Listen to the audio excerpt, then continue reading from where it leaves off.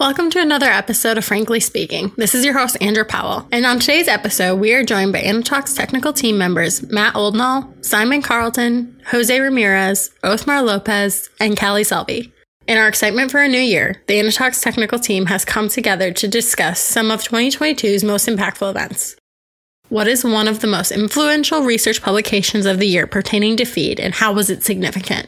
So there was a piece of work by Dr. Nikki Shariat based on CRISPR and genetic population sampling of Salmonella cerevars within raw materials and feed. And in the meat and bone meal sample that she looked at, she depicted 11 different cerevars of Salmonella were present. And this is quite interesting. If you look at traditional testing methodologies, you will always get out the most dominant cerevar that plates out due to the way of selection and competitive exclusion of bacterium on growth medium. So, it's a very interesting piece of work because as science and technology develops, so is our understanding of feed and feed materials. And it starts to, really add some thoughts to the piece of work where you can draw conclusions where you see different cerevars survive in different environments and different conditions. Feed is a hostile environment and it's quite a tough environment for bacterium to survive in due to differing moisture levels and oil levels, protein levels. So it's an interesting piece of work to look at where we're going technology-wise and how we are starting to understand better bacterial populations within feed and feed ingredients. What were some of the year's most impactful events, and how did they impact the industry? Feed pricing, as everyone will know, has been very, very erratic this year. We've had several factors that have affected it. The number one being the war in the Ukraine, with Ukraine being a significant grain exporter globally, both in wheat and sunflower. So as the war broke out, obviously raw material availability became an issue, and we started to see record feed prices. If you track the UK feed prices, we reached an all-time record high, and then there was the political agreement to open the grain corridor, and we started to see some feed prices tapering off again. They have started to turn back up a little bit, but nowhere near to the level they were a couple of months ago at record highs. These have obviously had significant financial impacts on producers across the board, with really starting to tighten margins. Where if you look at the UK layer sector, for example, the feed price is really started to squeeze farmer margins to the point where some of them are running at break-even margins. Yes, and I would like to add that also on the freight market has been very high. So for those countries that rely on imports of grain and oilseeds, they got a big hike in terms of freight costs and had a huge impact on their feed, on the feed costs also. I would like also to add something is the following, as the interest in renewable energy has grown higher, we have seen also a trend on some of these countries on diverting some oil, like feed oil that was being used for animal feed, being diverted for biofuels, and also increasing ethanol production. So that also is additional pressure on the commodity prices in order to compete and making the animal to compete with the fuel industry, let's put it that way, in terms of accessing grains and commodity for their feed operations. Jose's just reminded me of a point. We're talking about feed prices here and just about raw material costs, but the energy crisis has caused severe cost inflation to feed as well, where there's been several businesses across Europe looking at potentially stopping pelletizing in order just to save costs, with the pelletizing cost on diets having risen between 50 and 100%. Yeah, so it's a big combination. So like Matt mentioned very well, you have the energy crisis in Europe pushing energy costs higher, right? You have the Ukrainian factor there that's limiting some of the access to the grain and oil seeds there. You have the freight market also that caused an increase on ingredients and location in different countries. And the pressure also from the government pushing some of these policy, the green policy, in terms of competing some of these ingredients or raw materials for renewable energy, such as ethanol or biofuels. And I know it all sounds a bit doom and gloom in terms of costs, but when costs rise, what it really drives is production efficiency. So you'll start to see the industry really starts to tighten its belt again and get really productive, efficient, and produces to the highest level. Yeah, prices are they're back down. They started, they went up after the war. They came down once the channels opened in kind of June, July. Went up in August, September, and then they're back down again to kind of July prices now. They've come back down because I think those channels have the channels closed and then they've reopened again. So they may continue to drop a little bit as we get into the new year. We'll see, depending on how the war goes. But it's certainly been a real challenge for all livestock producers. No doubt about that. But on the positive side, the new acreage of corn, soybeans in the southern hemisphere could probably help somehow reduce the ease the strain in 2023. We're talking about some additional acreage that have been converted in parts of Brazil and in Argentina. But generally, on the landscape, feed prices will remain high for the remainder of the year and even into 2023.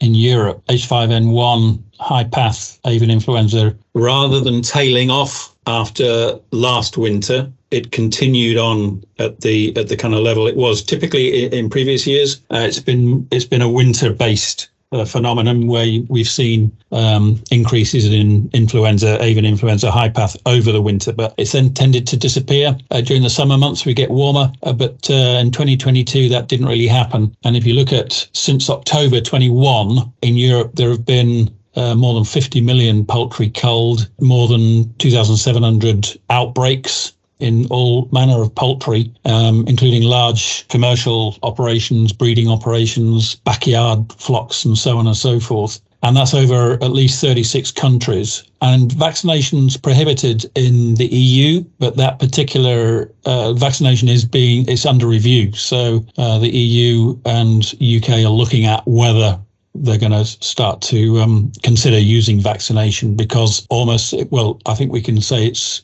certainly this year it's become endemic, and it's really caused a lot of problems, particularly for the egg industry. It's not just avian influenza has affected the egg industry, the feed industry has as well, the feed cost has as well, but certainly many flocks have been culled across Europe. Your observations in Europe is also being reflected, actually being mirrored here in North America. While in previous years, the outbreaks would usually die down or vanish towards the end of spring and summertime, there will be less and less until the coming autumn. Now, this year, almost every month, there seems to be an outbreak, whether in backyard or in commercial flocks, that to date, as of December 9, there are now a total of 52 million poultry that have been taken away because of the occurrence of this. And the biggest percentage of that would be in the pullets and layers section with about 40 million, followed closely by Turkey, close to 9 million birds. So that's a huge chunk of the population. If you talk about the layers alone, total of 12.5% of the total industry have been wiped out because of the avian flu outbreak that is ongoing throughout the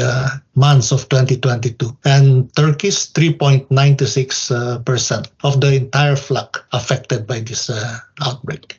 To add to what Simon said about the outbreak in Europe, and, the EU, as Simon mentioned, has always been hesitant to allow for vaccination. But due to the severity of this outbreak, that viewpoint is potentially shifting. They have commissioned some work to be done at Wageningen University in the Netherlands, looking at 3 different vaccination types. And then there will be a review afterwards about the implications of international trade with vaccinations, because vaccinations will hold a key, but it will not solve the problem. It's still going to require tight biosecurity. If you look at the UK outbreak, the UK has been in a very fortunate position of there's been no tracked farm-to-farm spread this year. It all seems to have been brought in by wild birds or external factors. So tight biosecurity plus vaccination might be the path forward and out of it. And if we look at Latin America region, one interesting point is that at least in Mexico, they started in November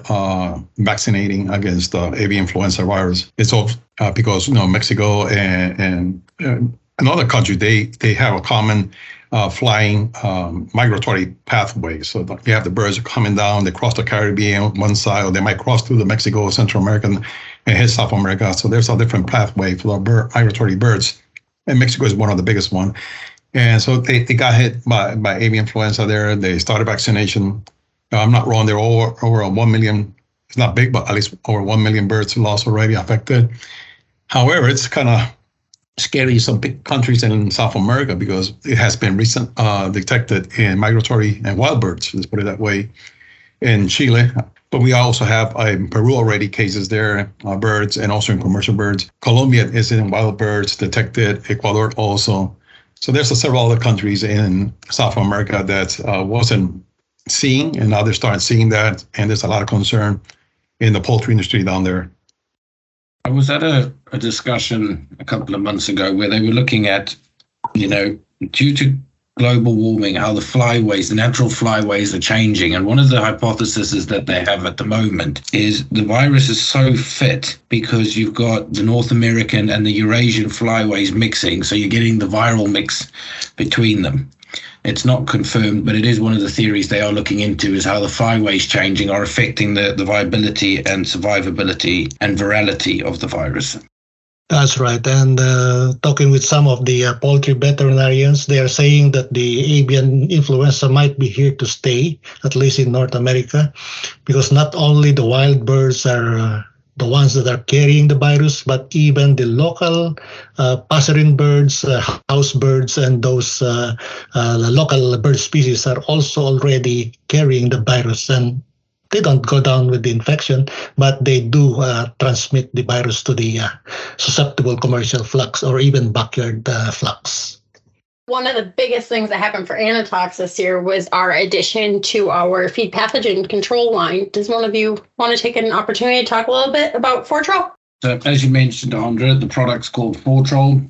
In principle, it's an organic acid blend for the propionic acid and formic acid. And the ideology of what we were trying to achieve with Fortrol was to create a product that would sit in tandem with our flagship product, Finio, in order to give us economic range and coverage, in addition to having the variability and pathogen control requirements for different stages of production. Trying to achieve this with the correct liquids and the correct application, viscosities of liquids, and mixing time required to get these things took the developmental stage quite a bit of time to get it all right. And the direction we're heading into is specific chemistries for specific purposes. So an example of that might be in a broiler set of rations, you might want the Finio application in your pre-starter and your starter ration to really give clean, sanitized feed to your young chicks. And then towards the back end, in that finish and withdrawal period, you might not need that high level of control given to you by Finio. So you can use a more economic product and dosage in Fortrol to give you the protection against the potential salmonella contamination in a withdrawal feed, for example. One of the projects we're working on quite in depth at the moment, and we're seeing positive signs out of, is using the correct chemistry with the correct application at the correct point to give the best efficacy. So as I previously mentioned about diet specificity, we can also use the different chemistries to help with mill legacy bacteria and risk coming in with raw materials. Any exciting news to expect for 2023? Well, 2022 was a great year for research for Anatox. We worked in conjunction with Dr. Gina Wilson at the University of Georgia for a broiler breeder trial. And there we looked at the impact of Terminate on broiler breeder performance as well as progeny health. We will have a poster at IPPE 2023 giving some of that data to the industry. We will have a poster looking at necrotic enteritis challenge model in broilers. Can't wait to share this data with the industry in 2023 and show them how Anatox is continually trying to support them in the problems that they're facing on a daily basis. Adding on to what Kelly's just said there, and one of the reasons I think all of us on this call are particularly excited is it's moving feed pathogen control into a new sphere. We're taking feed pathogen control from a cost of business and a food safety aspect of manufacturing feed into an area where it becomes a performance enhancement for the producer itself. So you've moved a cost into actually an ROI category. If we look at some old dated indications of why we've gone down this pathway and how we believe it will work, there is potential significant financial returns for producers. So you'll be using the products in a production and additive way to improve performance and getting the food safety benefits alongside it.